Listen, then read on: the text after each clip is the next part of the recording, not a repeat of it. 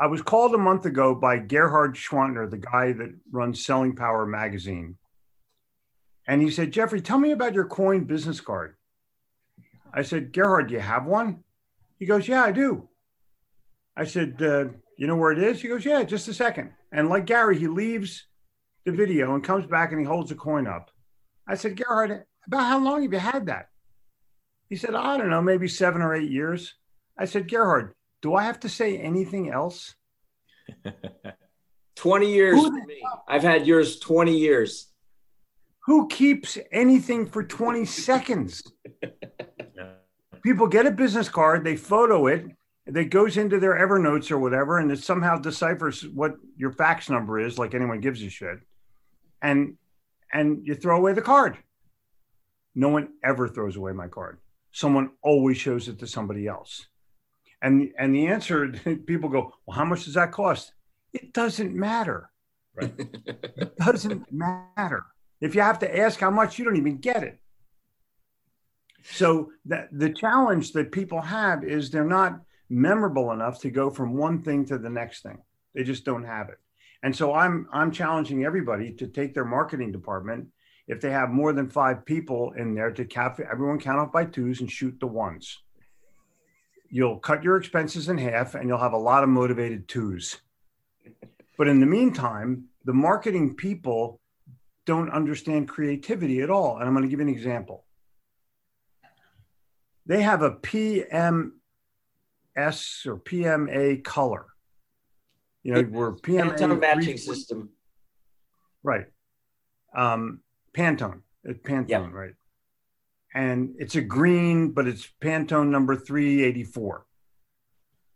Who gives a shit about what the color is other than the marketing people? And the answer is nobody. Right. It's about our brand. Oh, seriously? Seriously, it's about your brand? You're known by 482? That's your boom, or are you known for quality? Right. Well, and a lot of new business owners get caught up in that type of stuff too. They'll spend months trying to figure out the right font and the right color instead of just going and doing business. You're better off doing it by hand. But this is the biggest challenge. It's now Christmas time or holiday time. I don't want to piss anybody off. And you'll get cards in the mail, correct? Yep.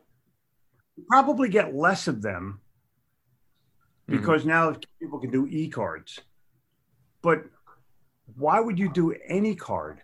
Why would your marketing department create a business card and wonder if you should use the word is or was and spend an hour debating it? Why don't you go? I have an affiliation with a company called Hippo Video in India, hippovideo.io. If you want a URL to put in the chat, it's usehippovideo.com. That's my URL for them. Why wouldn't you just make a video for Christmas and send it out to people? Hey, I know it's been a tough year and we're very optimistic about 2021, and I'm actually rededicating myself to all my customers. I wanted to make sure you were included in this message because I'm grateful for your business. Talk soon. Be with your family. Be safe. Be healthy. Boom. Where's that video? Yeah, where's that video? The people that don't, I don't know how to describe this, but people who send out Christmas cards are 20 years old. They're 20 years ago past. The video is the new black. Video is in the book, it says video is not the new black, it's the new green. Money. And the people who are endorsing it and the people who are embracing it get the fact that they can actually be perceived as human, different, emotional, valuable. What do you do with a Christmas card when you get it? You put a piece of Scotch tape on it and you hang it around your desk for a month or something, and then you throw it out, or do you just throw it out right away? Yeah. I mean, but if you got a video from somebody, you go, Bob, you got to see, look at this video. And Bob might be the CEO of the company. Yep. And it stays there, right? It stays on your computer. It stays on your phone. It doesn't go into the garbage. Correct. And you have to look at this thing. People will call me. I send a video out to somebody. They'll call me and go, how'd you do that? And that person becomes a customer. Along the way, by late 2013, I realized we needed to get rid of all of our other work and just go all in, which is was a big risk and a step for us. I read Purple Cow by Seth Godin, and one of my clients gave it to me actually. And so that just really kind of, reinforced this idea that be great at one thing, right? The natural tendency is try to be great or especially as entrepreneurs, to get into everything. And so we made it literally a decision. I remember sitting there and saying, we're going to get rid of our other work. We have 4 months runway to make this Salesforce thing work. And if it doesn't, by January 2014, we'll go back. We'll go back and figure it out, right? So I think part of this taking risk is, for me, it's always having a plan B and plan C probably. And that's how you offset the risk, right? You kind of hedge against some of that. And it's like, well, what's the worst case scenario if I start Torrent and I don't go to this other firm? My wife was like, well, in 6 months, I'm pretty sure you could probably call them back up and, with your resume and experience in consulting and get a job. I'm like, yep, that's plan B, right? Going all in on Salesforce. Plan B was, well, we can always go back and probably do website development and this other work that we were good at. It just wasn't going to, being a quote unquote technology consultant with no specialization doesn't get you very far.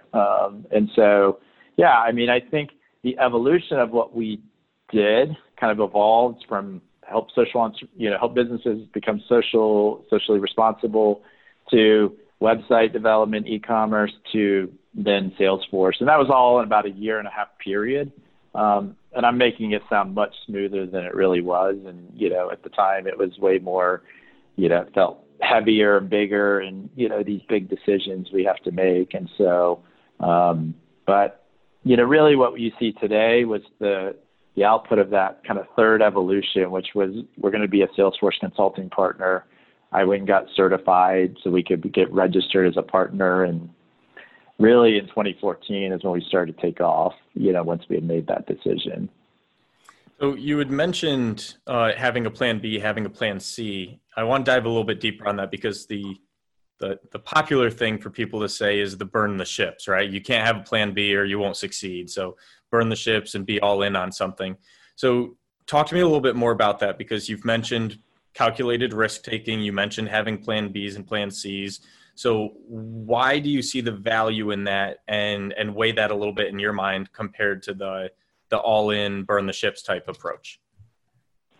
Well, I think it's going all in on your plan A, but knowing if plan A doesn't work, you have a fallback plan. So I'm all about going all in. I mean, we went all in on Salesforce. Had it failed, and we had people saying like, what if Salesforce gets bought, right, by Microsoft or Google? What are you going to do then? Or is your company going to fall apart? So I had a lot of those conversations. But I'm all about going all in and niching on something. I think it's amazing. And I think entrepreneurs that don't do that really struggle. So I'm even inside of Salesforce, we've niched about 3 more times along the way. We are very niche inside Salesforce now. And who knows, in another year, we might even be more niche. But the more you niche, as Seth Godin talks about in that book, the more you niche, the more you can charge, the more demand you'll have, because you'll be the one person that knows bam, bam, bam, bam, right? And so anyway, so I think having a plan B is just smart and wise. I mean, even going into this COVID, the pandemic and navigating that, we sat down in the middle of March and spent a couple of weeks, like pretty much blowing up our financial plan for the year and rebuilding something. Like we came up with this 5-step plan that we rolled out to the company at the end of March. And it was like, here's our, here's the trap doors along the way that if we get to this point, we'll do this. And if we get to this point, we'll do that. And so it gave us a pretty solid marching plan, and it knew what we needed to do to make plan A successful.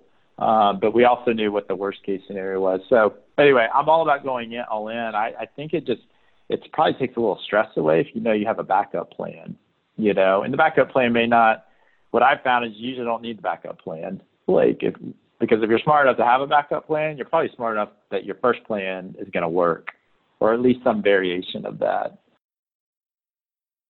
Failure is my favorite F word. outside of the other one that I can't say on this, which comes out often. But it truly is. I grew up and I was always terrified, and I did a lot of writing in college and everything. And one big thing was always failure. Oh, failure, failure. I was terrified of failure. I embrace failure like nobody's business, because I believe that if you fail, you're learning something new. And if it's uncomfortable and you don't know how to do it, you're learning something new. And anytime I feel stagnant, I'm bored. So I like that fear and that failure, and I'm okay. How do we change it, fix it, and grow?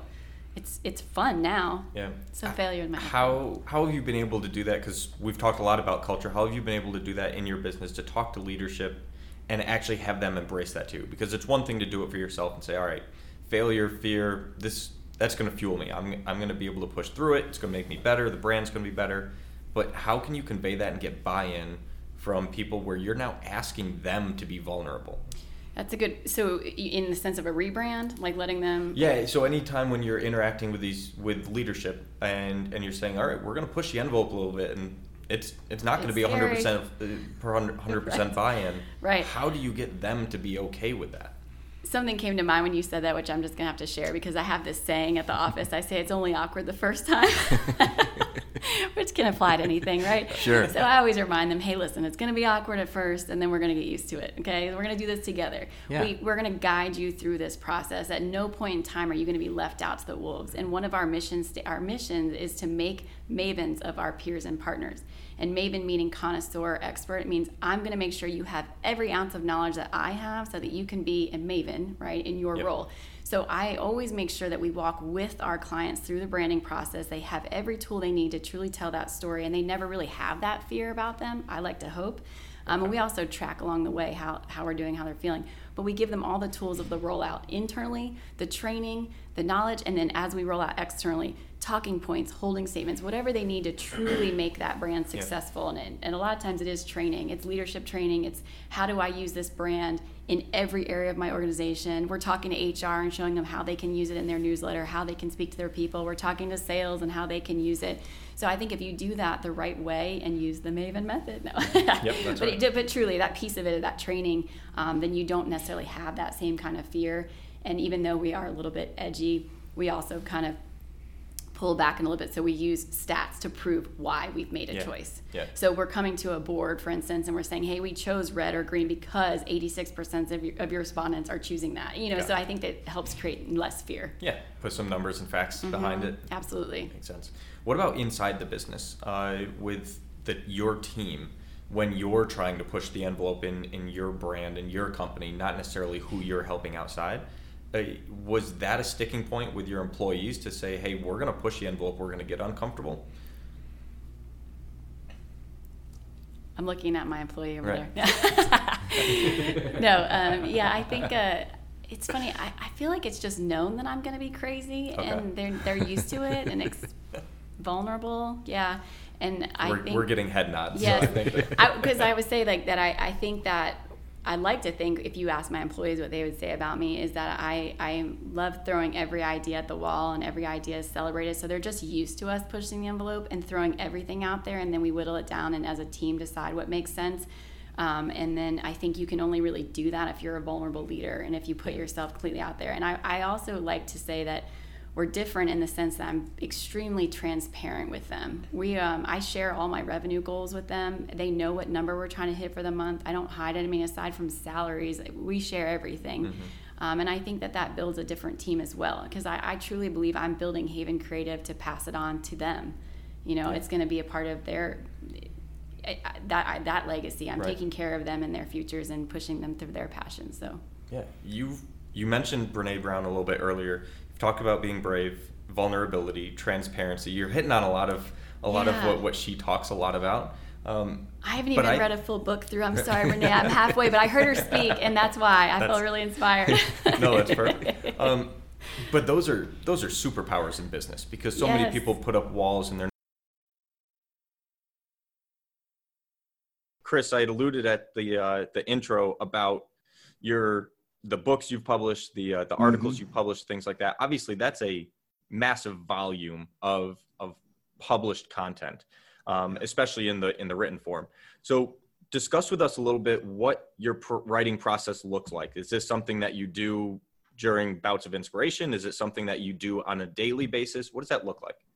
You know what? I'm glad we're talking about this, and I never get to talk about this enough, because the one of the great things about raising up a company with the kind of success that AvidXchange has had over 20 years is I've got a lot to say. I mean, I got a ton to say, and the reason I started teaching at the universities was so I could kind of help cultivate that voice and become a great communicator, or a better communicator. I don't know if I'm great at anything, because I want to continue to improve it. But the writing, the only way that I'm able to kind of figure out exactly what I'm doing is if I can get it down on paper and have other people react to it in a negative or a positive way. So the 500 articles, most of them came out as blogs. And the reason why I did a blog is I had this whole routine is that I do a blog, and the blogs, the topics that got interest, I would actually turn those into ebooks. And then the ebooks, I would take a collection of the ebooks and I would turn it into a book. And then the book was the thing that I went to conferences and talked about. So the end game on that whole thing was I was just trying to figure out a mechanism that I could filter it through people's opinions on what they reacted positively to, so I could stand up at a conference and give them good sage advice. You know, I felt like if it went through that whole loop, and sometimes it would take years to do that, then I could go to a conference and talk about it and know I was going to impact somebody's life with that. Yeah, it was. I mean, it's been stress tested multiple times, right? The blogs that got the interest moved on to the next phase. The ebooks that got the interest moved into the book. Yeah. So it makes perfect sense that by the time you get to the actual stage where you're talking to people, it's already gone through multiple hoops that there's an interest or a level of curiosity. Yeah, I take it from my attorney friends. I have lots of attorney friends. That, you know, you never ask the question that you don't know the answer to. You prepare you win the trial before you ever get into the trial. And I felt like that was the same way. And by the way, Stacy, right, you can tell those people who are just kind of winging it. They're like, well, I had a thought in my head of what I wanted to do, and now that I stand up here, it's not working out very well. And, you know, I'm not going to do that. It's just too important. So I want to make sure I got a good message, and that's how I do it. Stress test is a great way of explaining it, because quite frankly, all the ideas that I have, which I have tons of ideas, some are just completely ridiculous. I do have a saying that there's no such thing as an unrealistic goal, only unrealistic timeframes. What I'm trying to do here on this podcast is do as many quotes that can go on a t-shirt or a bumper sticker as possible. That's my job here. But, you know, there's just a time and the place for things. And I want to try to find out what's the most relevant thing that we can talk about. And I gotta check my ego to make sure that I'm just not talking about the things that I want to talk about. What sends you into this really close relationship where I start investing in you is something that Stacy does really well. And it's that if I give her an idea, and if the idea is any good, she goes and takes it and amps it. Right, Stacy? Yeah. It's interesting. So our conversations are usually about an hour. And I think this is important from understanding how successful mentorship, what it looks like.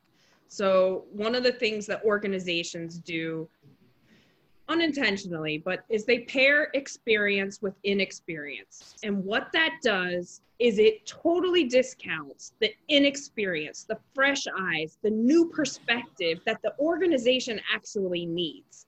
And it teaches them conform to this experienced person's ways. And one of the things, and it's my biggest, I go into companies and I say, throw out your mentorship program. It is ineffective and it's going nowhere. What we have to do is build a culture of mentorship. Because here's the thing, most people don't really know how to be a mentor or what mentorship is. When I do a presentation, I ask, all right, so what is mentorship? And there's never any definition. I've never had a definition yet.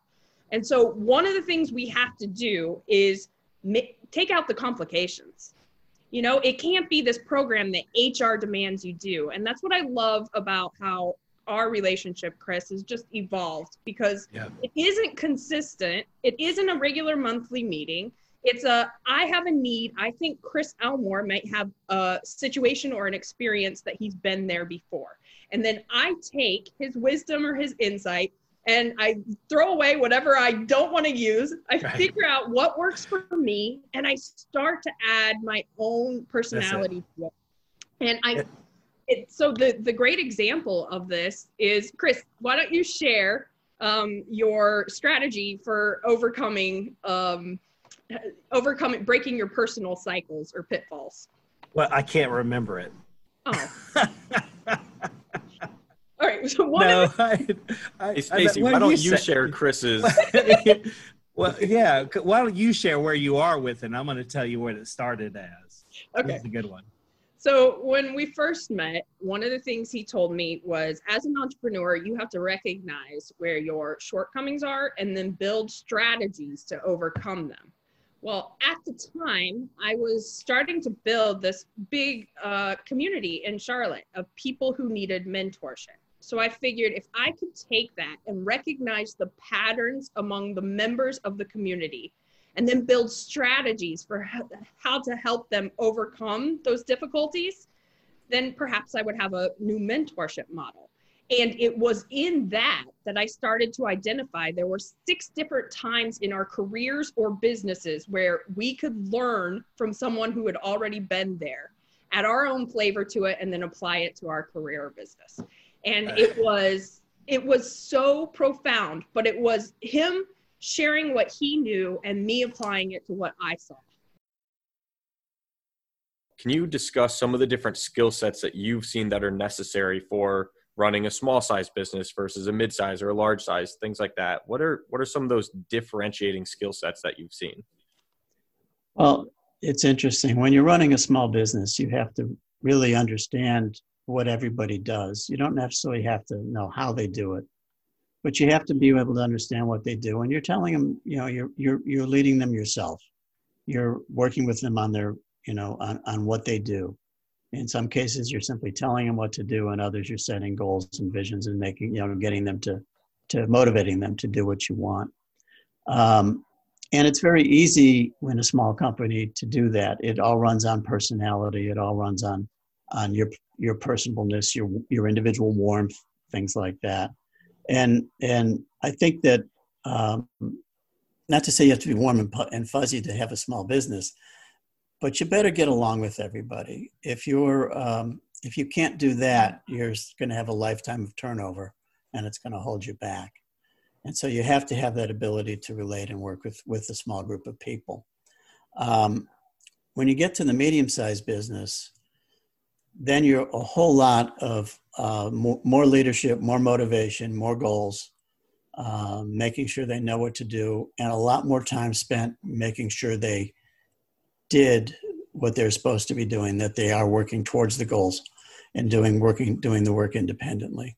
You also have to bring in a little more complex processes. You have to, well, they can't say complex. You have to start thinking about using the tools of lean manufacturing and more quality tools. Whereas with the smaller company, it becomes much more individualized and personal ability. Mm-hmm. The medium side, you've got to bring those tools in. A large size, you've got to have them absolutely. But you do need them in a mid-sized business as well. The biggest problem I find with people moving up from small to medium or medium to large businesses is that very famous line of the people who got you here can't get you where you're going. And, you know, some people just have limited bandwidth. But the reality is the difference between managing in a mid-sized company is your managers are managing people, telling them what to do. Basically what you would be doing in a small business. Mm-hmm. When you get to a larger business, now you have, for lack of a better term, managers managing managers. So each of them, you may call them directors, it doesn't matter which, vice presidents, it doesn't matter what you call them, but they have to get things done through others who are still getting things done through others. And the hardest leap I've found for people that have management roles in a company, whether they're in a small or mid-sized company, is being able to basically manage a manager. And those are the people that can't get you where you're going, is they have an inability to work with others and allow them to be managing other people. There's a tendency, and I've had it many times in my career, where I manage through people. You know, I just go right through them. Yeah, they're your people. You tell them what to do. You know, well, I tell them what to do. Okay, yeah. It's very hard to resist that. And in terms of a leadership, that's the big challenge. Yeah. When you get to the larger company, you have a lot more tools at your disposal. You have a lot more tools to work with. You can make, like I said, lean process can work great for you. Make bigger use of KPIs to help you manage and understand what's going on. The mid-size, you use KPIs always, but they indicate different things to you. They're giving you different information. Yep.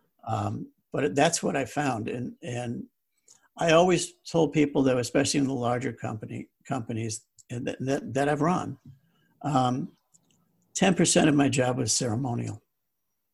Okay. Probably 60 to 70% was motivational. Okay. When I was asked by some people when I went to business school, and I went to business school under a program with a large English company. So I didn't get my MBA out of college. It came later. And they were interviewing me for going to the program. And they said, tell me what your job is. You're president of this company. What's your job? And my answer was cheerleader. I didn't know if I had the right answer or not. And I did have the right answer because they were all about transformational leadership and they knew I was doing it. And so, I mean, it was quite an entertaining adventure, but you spend a lot of time as a cheerleader. When you get your team aligned and they were all rowing in the right direction, I mean, it's wonderful. Organizational alignment, you spend, if you can get it properly aligned, you become a cheerleader.